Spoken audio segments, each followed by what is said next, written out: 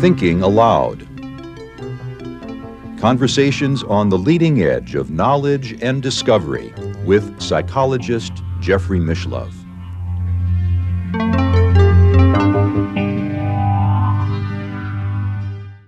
Hello and welcome. I'm Jeffrey Mishlove. Today we'll be exploring science and sanity. My guest is Professor Rolf Sattler, who is Emeritus Professor of Biology at McGill University in Montreal, Canada. He is also a Fellow of the Royal Society of Canada. He's a specialist, one of the world's foremost specialists, in fact, in plant morphology. He is the author of the award-winning book, Organogenesis of Flowers, as well as Biophilosophy, Analytic and Holistic Perspectives, as well as nearly 100 scientific papers. He has taught a course on biology and Zen at the Naropa Institute in Colorado and has also given an invited lecture on the life sciences and spirituality in honor of the Dalai Lama's 60th birthday. His newest book is Science and Beyond, Toward Greater Sanity Through Science, Philosophy, Art, and Spirituality. Professor Sattler is in Canada, and now I'll switch over to the internet video. Welcome, Rolf. It is a real pleasure to have you with me today on New Thinking Aloud. Thank you, Jeff. The pleasure is mine. I'm delighted that we can talk about such an interesting topic. Well, you have spent your career as a scientist, so obviously you know the value of science, and yet at the same time you seem to be cautioning people that science can be a very dangerous tool when it's misused, and I'm under the impression that the misuse of science is very considerable. Yes, and I am very concerned about that. And that's one reason why I wrote my book, because I think it can have grave and even catastrophic consequences. Yes, I'm very, very much concerned about this misuse. And there are many, many ways in which it can be misused. And often not intentionally, only because people are not aware of the foundations of science. And they have all sorts of unrealistic beliefs about science. Well, I think one of those beliefs, which is pretty well known in my field of parapsychology, is the idea that science can prove something. My good friend Stanley Krippner often says, I accept the word of proof when it comes to liquor, but not science. Yes, and this belief is so widespread among the general population, among government officials, and also among many scientists, to my great surprise. And it's so obvious that we cannot have proof in science because science is open-ended. There's no final word in science. If we make observations or experiments that appear to prove our hypothesis, we cannot know whether a repetition of these observations or experiments in the future will again, quote, prove it. So we just don't know the future. And for that reason, it's impossible to prove something in science. And yet we can I read it all the time, scientifically proven, and so on and so on. And it's astounding to me why this is so widespread. But it has also something to do with politics, I think. Is a comfortable feeling, I suppose, for people to think that there is a certainty. We can be absolutely sure of X, Y, or Z. But even in philosophy and even in mathematics, proof is questionable. Mathematical proofs always depend on the postulates that you start with, which are taken as axiomatic, but they can also be questioned. Yes, yes, it's true. It's true, and the consequences of this wrong belief, I mean, are really very serious. One consequence is that if we believe that something has been proven, that closes the door to further investigation. Why should we look for anything else if we know we've proven it, right? And furthermore, it leads to a kind of dogmatism. I mean, we know the truth, we know it's proven, and so it tends to become dogmatic, and it also may support a certain aggressiveness against those who don't believe in your proof. So these are very unfortunate consequences for individuals and for society. Well, there are many areas of human endeavor that science doesn't begin to touch. Consciousness is probably the most significant one of all. Science seems to have no good explanation for consciousness. But there are some people now who think, scientists, philosophers, who think that actually consciousness is primary.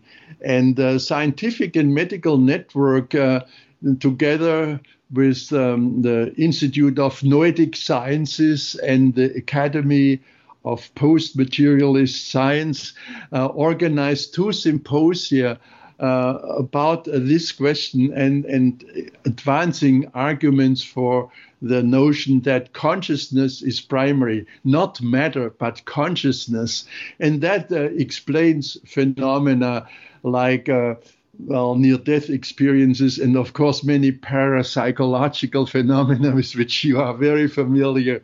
So this to me is an interesting turn to consider the idea that consciousness is primary and not matter. And that of course changes also how we look at the brain, because then the brain is no longer the seat where consciousness originates. The brain then becomes more or less a filtering system that filters out certain aspects. And that to me is fascinating. And I think there is considerable evidence for looking at it this way.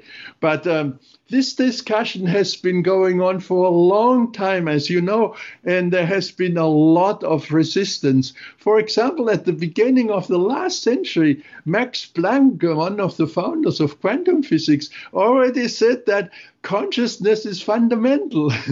And yet, where are we today? I think today the materialist paradigm is still the predominant paradigm. And people who don't subscribe to it are often ridiculed, or their ideas are suppressed or even censored. So we haven't made a lot of progress in this respect, but I'm not giving up, and I'm not. I don't want to be too pessimistic. Sometimes it just takes a very long time.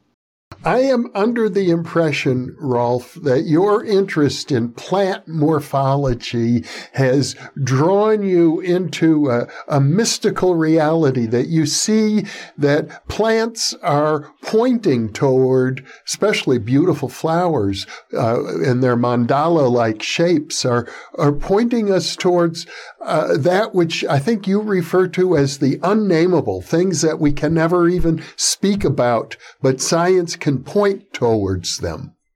Yes.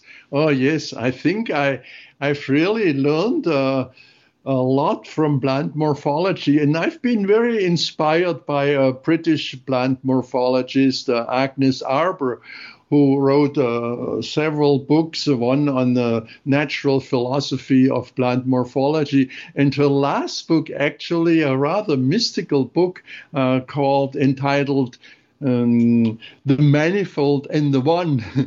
And one thing she said was, if plant morphology, like other specialized disciplines, seem to be a very narrow path, but if correctly pursued, it may lead to infinite issues. And this is exactly what happened in my life. I started with plant morphology In university, I was also indoctrinated, and I believed in the materialist paradigm, and plants are just a manifestation of matter.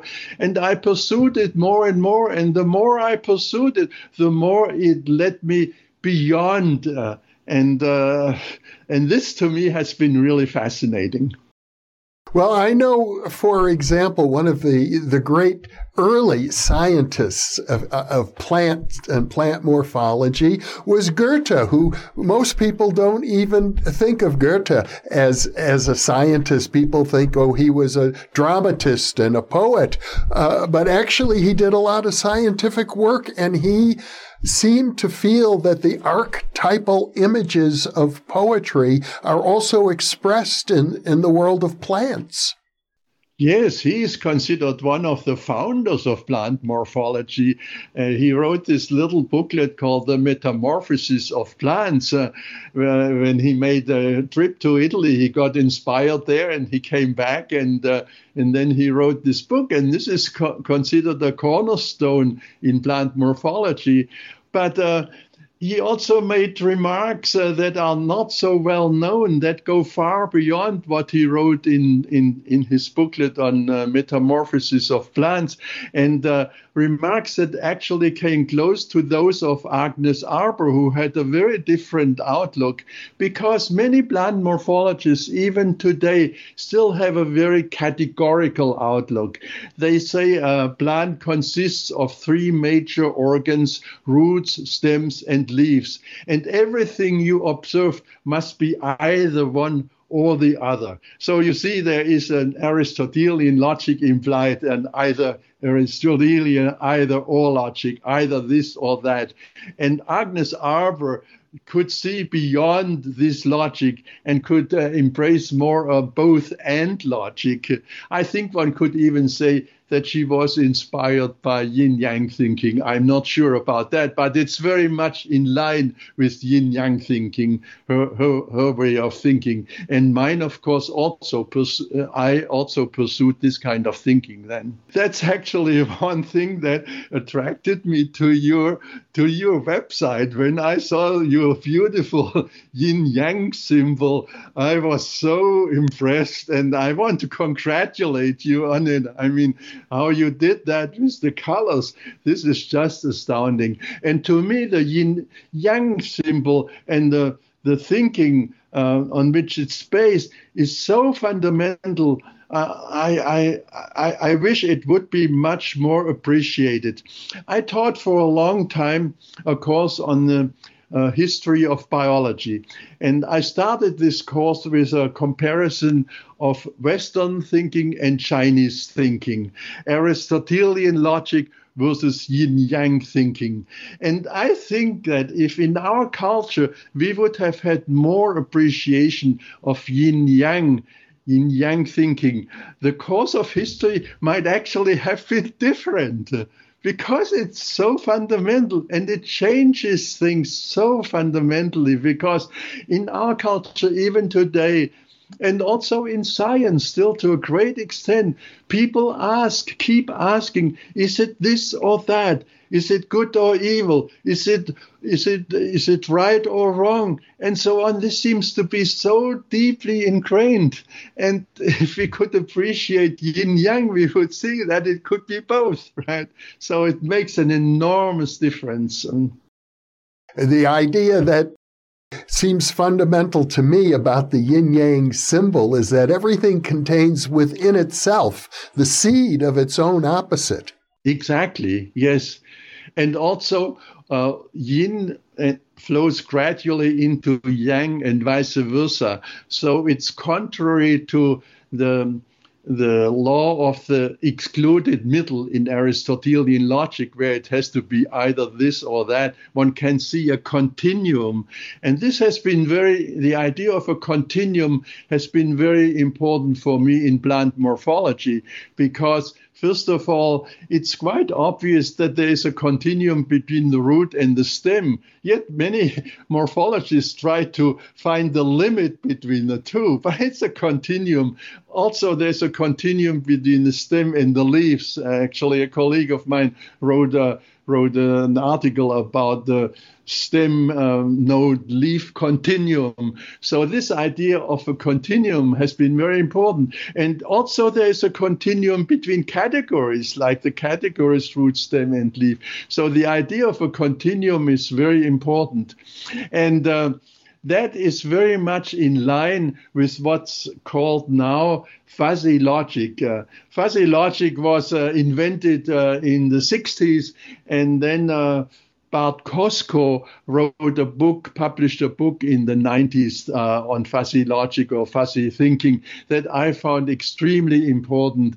But again, this is not very much appreciated in our culture.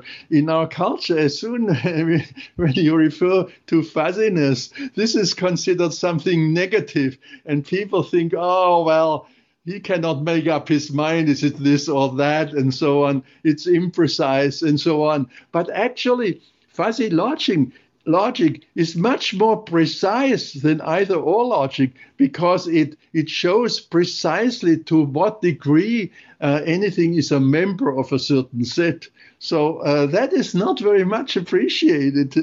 And I find it really amazing. I have given talks about fuzzy logic and so on, and I had many negative reactions often. Oh, this man cannot make up his mind, and he's confused, and so on and so on. So there's a lot of misunderstanding about that.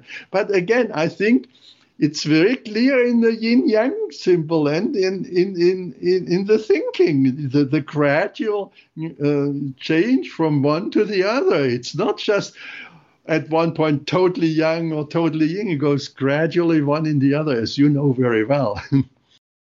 Well, you, I understand, are a member of the Linnaean Society.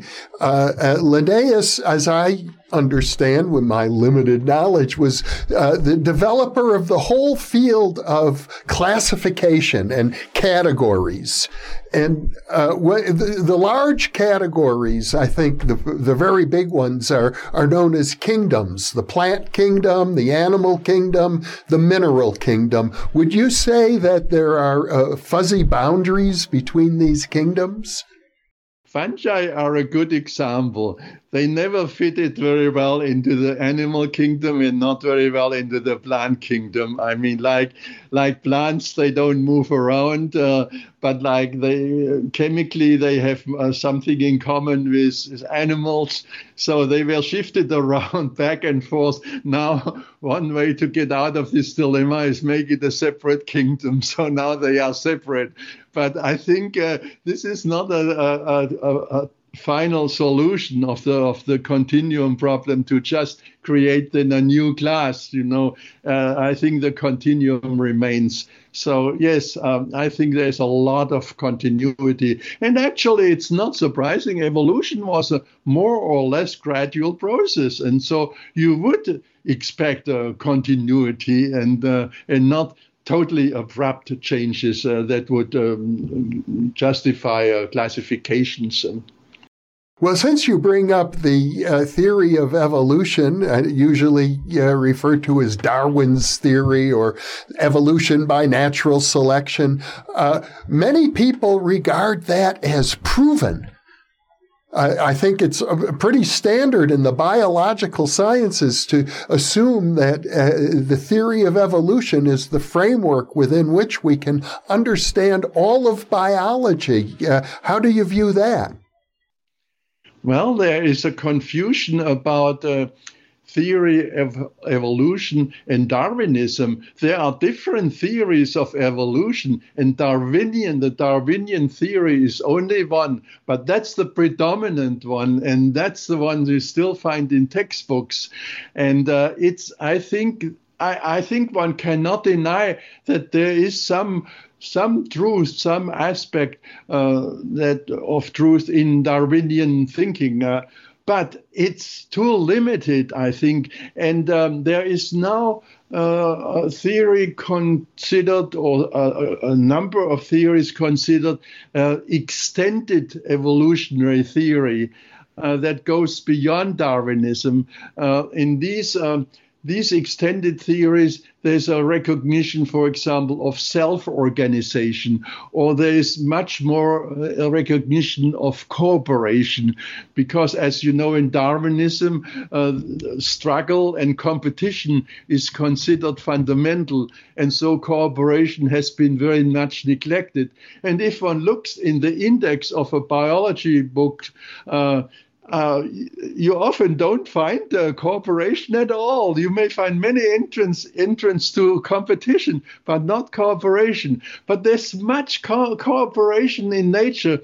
Even Darwin has pointed that out, but this has been overlooked by neo-Darwinians who often have been more Darwinian than Darwin himself.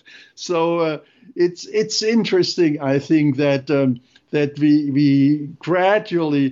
gradually some recognition of other forces in evolution besides chance and selection through competition. But the alternative theories are still more or less at the periphery. As far as I can see, Darwinian thinking is still predominant, and that fits in, of course, very well with capitalism, where competition is also very important. And it fits in very well with the military complex, again, where competition is very important. So for these reasons, I think it's not easy to change that. And there is a lot of resistance to these more extended evolutionary theories. Earlier, you talked about the notion first promulgated, well, not first, but promulgated by Max Planck, that consciousness is fundamental rather than matter. That seems as if it's turning science upside down on its head completely. But if we assume, well, before I ask if we assume, let me ask you, do you subscribe to that view? As a student, of course, I did not, because I was indoctrinated, and it took me some time to see beyond that. But having been a member of the scientific and medical network, I could see beyond that, and I think there is much merit to this view. But I would prefer to actually. You've referred already to the unnameable.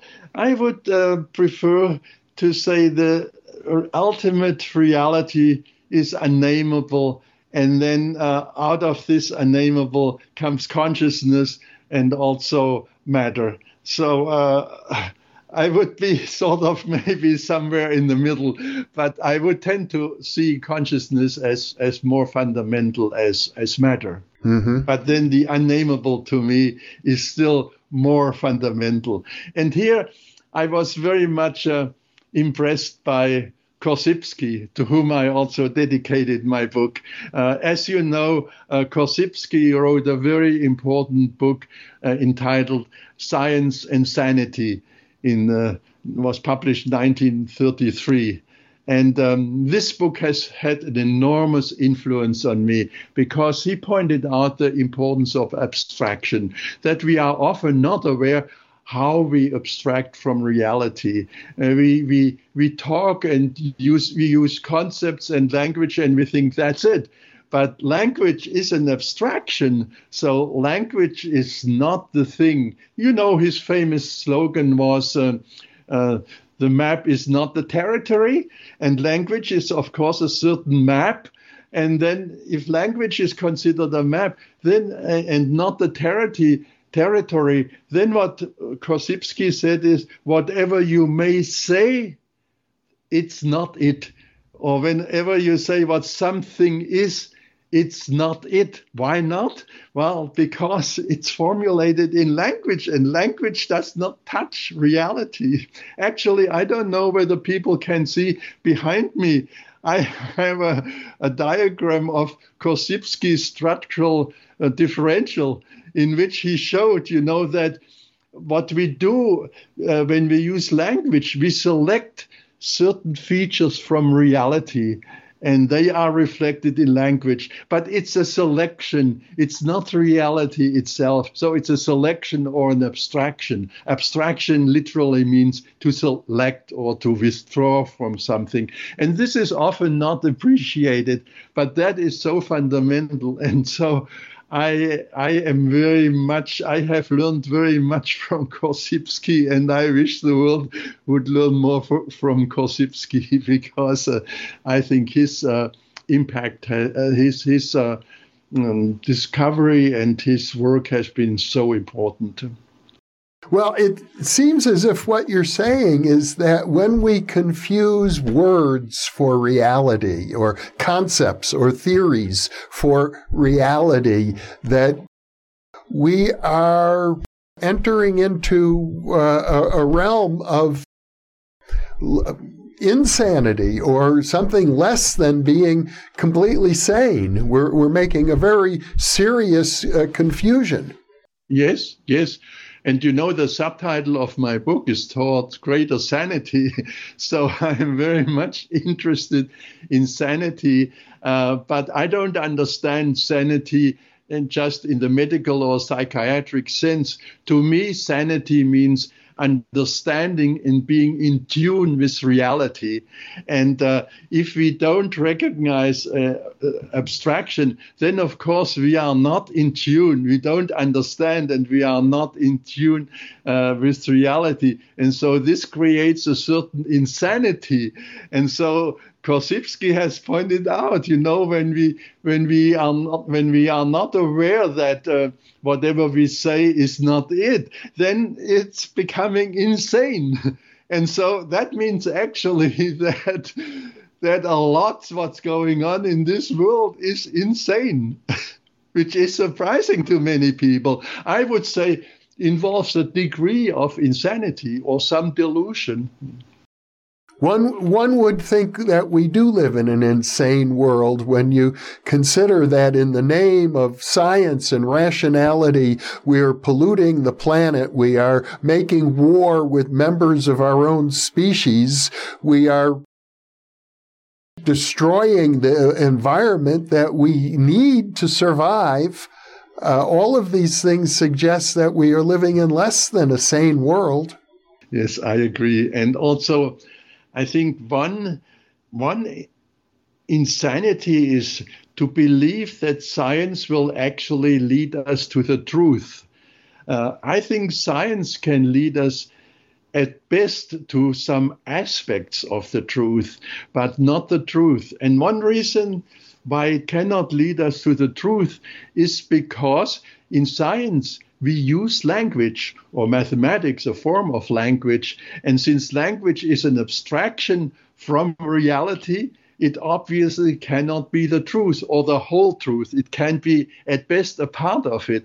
But in our culture and society, the view that science can lead us to the truth is very common. And therefore, whatever is beyond science is considered imagination, fantasy, or a personal, irrelevant pursuit, but not the truth. And I am very concerned about these aspects that are beyond science, like art, like music, or like spirituality, where we experience reality not in terms of language and concepts and logic, but in a more direct way.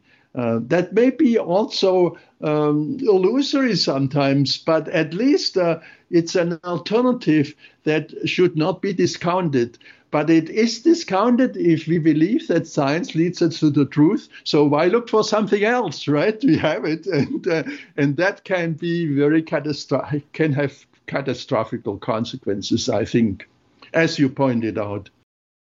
Well, you seem to be going even further, because not only are you saying that science cannot lead us to the truth, but any endeavor that is expressed in language will always fall short of the truth. And that's, of course, a problem in our culture, in our society, in politics, in personal relationships. When you talk to your beloved, I mean, you may end up in great misunderstandings because of language. And sometimes it may be better to just communicate in silence. And I have emphasized very much silence in my book for that reason, because ultimately, I think it cannot be said. And so one can be, maybe there is a possibility to be in truth in silence, but not through words. Words are limited. You, in fact, have meditation exercises throughout your new book, and you seem to be suggesting that these exercises can take a person to a place of understanding beyond words. Yes, and that is very important for me. So that's why I included these exercises. But the editor of my book thought this should be cut out. That is really irrelevant. But I persisted. And the other thing that also was not very looked upon, not favorably looked upon, is the jokes I included in the book, because jokes to me are also very important. Because if one uses language, one can, and concepts and logic, one can become too serious, whereas a joke, I think, sometimes can jolt you out of the seriousness, and by laughing, one can actually contact an aspect of reality that may be deeper than one that can be reached through words. And actually, one thing, I have been retired now for a long time. One thing I pursued during my retirement was laughter yoga.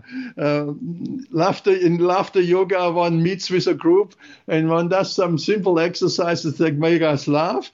And if one does that for half an hour or an hour, it can be amazing how you feel afterwards. You feel somewhat free or liberated in a way which you cannot reach through language. So laughter has been very important to me. I started laughing already with my students. During exam time, sometimes the atmosphere was very tense, and at the end of a lecture, I would just burst out into laughter, and the students would join me, and we laughed together for a few minutes and so on. And this has been so wonderful for the students, and for me, it also has created a bond. And I think laughter can do really miracles almost, I would say. And so laughter and silence I would consider very important. As if laughter can take one to a mystical place, to an altered state of consciousness. Yes. Oh, yes, I think so. Yes, I agree.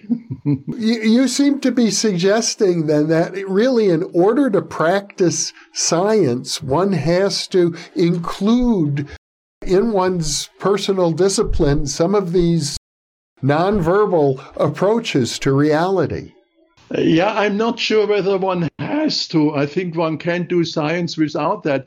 But if one can include that, I think that would lead to a deeper understanding and deeper level, and could open vistas that would not be possible without that.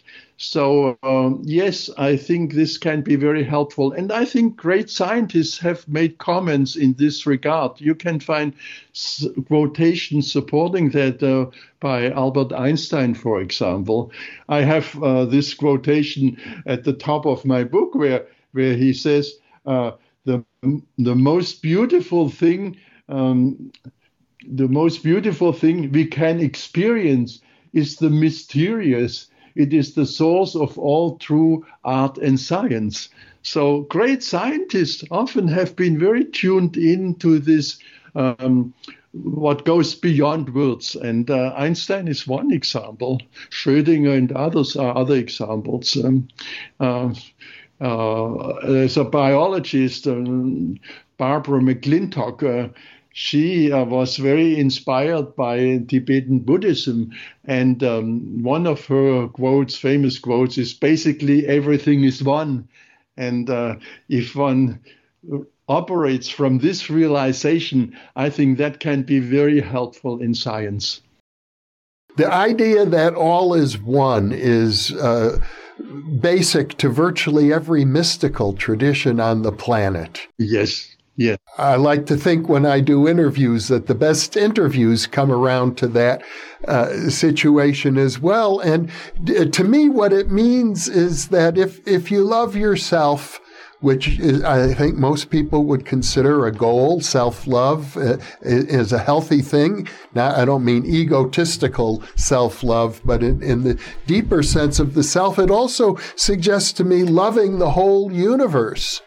Yes. Oh, yes. I think this oneness is very important. And in science, of course, there is now much evidence for interconnectedness and oneness. It took us a long time to learn that, but it has become very obvious in ecology. But I think one must also reach this feeling of oneness through one's own experience. And that to me was very important to reach it through, let's say, meditation or other practices or just spontaneous insights. And to me, this convergence of what's found in science, the oneness found in science, and the oneness that one can experience personally is a very important discovery, because I think we have to recognize the third person and first person perspectives, and bringing these together through oneness to me has been very important. It seems as if the third person perspective is one of division. It starts, I suppose, with the division between me and the rest of the universe. And you seem to be suggesting that division, which is sort of natural to language itself and to individual consciousness, is something of an illusion. Yes, I think it is. Well, there may be some partial validity to it, because although I am one with the universe, I am still somewhat, as a person, somewhat differentiated. And so I think one has to see both. For me, there's great wisdom in the Heart Sutra that says form is emptiness and emptiness is form. So one has to recognize the forms that are separate or can be distinguished, let's say, and the emptiness that is boundless and that is unified and that is one. And therefore, to me, a sort of non-dualistic view is very attractive, where one recognizes the manifold and the one. Therefore, I appreciate so much the title of Agnes Arber's last book called The Manifold and the One, recognizing both, but not just one or the other. Because I think there's a tendency in some spiritual circles to just dwell in the one and to disregard or neglect the many.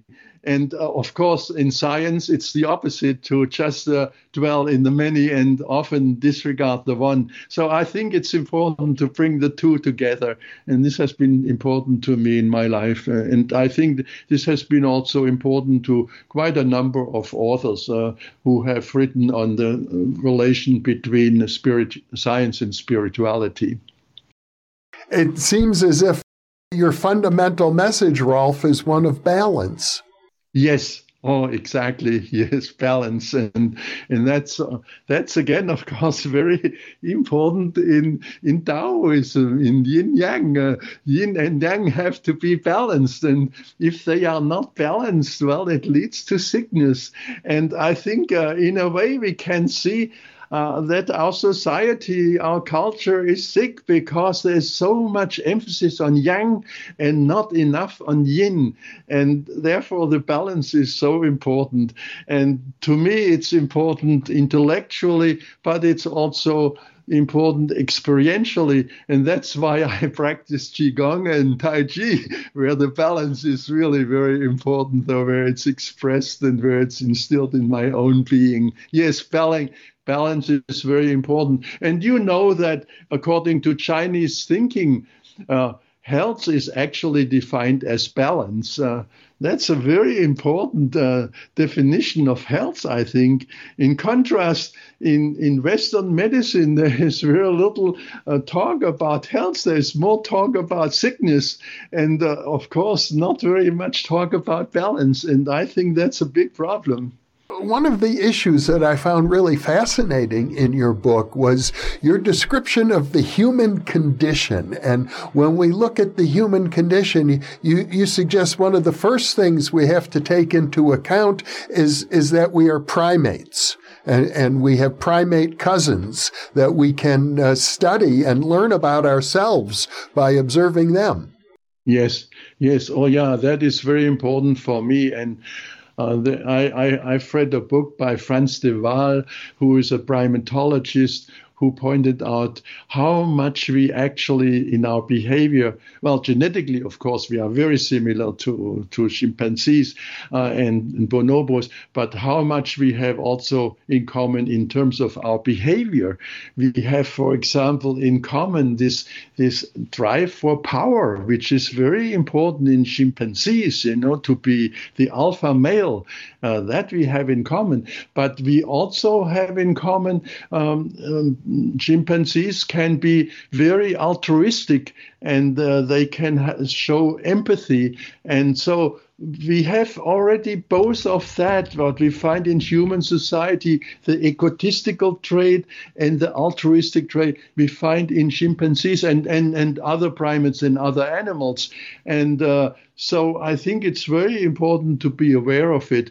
But again, this can get out of balance. And it may have been, I don't know, I'm not a specialist on chimpanzees. It might have been a bit out of balance already in chimpanzees. Bonobos, in contrast to chimpanzees, are much less egotistical, much less power-driven. As you may know, they solve most of their problems through sex, and so they cooperate a lot. When chimpanzees intrude a new territory, they fight and they may kill to get a better fruit tree or whatever. When bonobos intrude into a new territory, they don't fight. They have sex with the other bonobos in the territory. So they are peaceful, very peaceful. And it seems that we may have maybe a bit too much in common with chimpanzees and not enough with bonobos. But I think we have the potential of both. So this can be corrected and this can be changed, I think. Then, of course, talking about the human condition, what is new in humans is language and logic and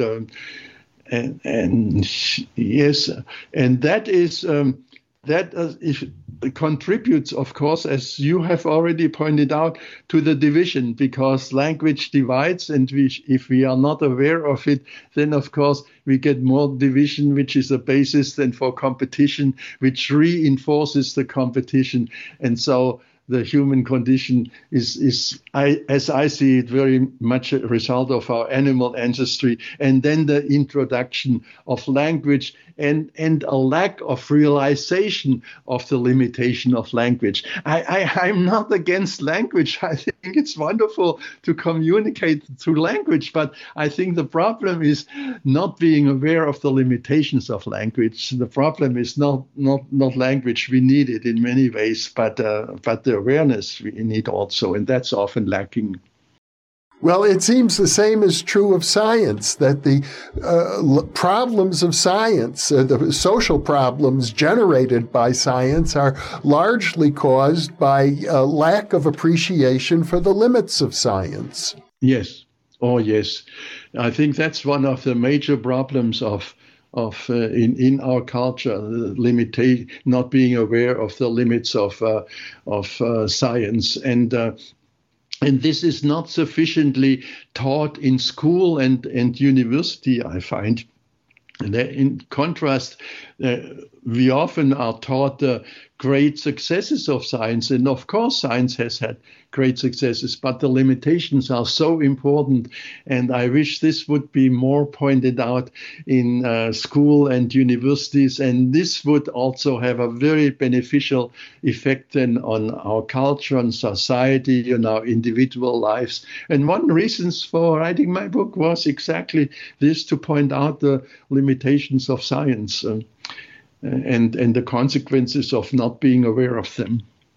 Well, you've done a masterful job. I highly recommend your book to our viewers. It seems as if what you've been able to do is encapsulate very clearly your many, many decades of thoughtful inquiry into this area, the limitations of science, the limitations of language, the limitations of our whole culture because it's out of balance. So, Professor Rolf Sattler, thank you so much for being with me today.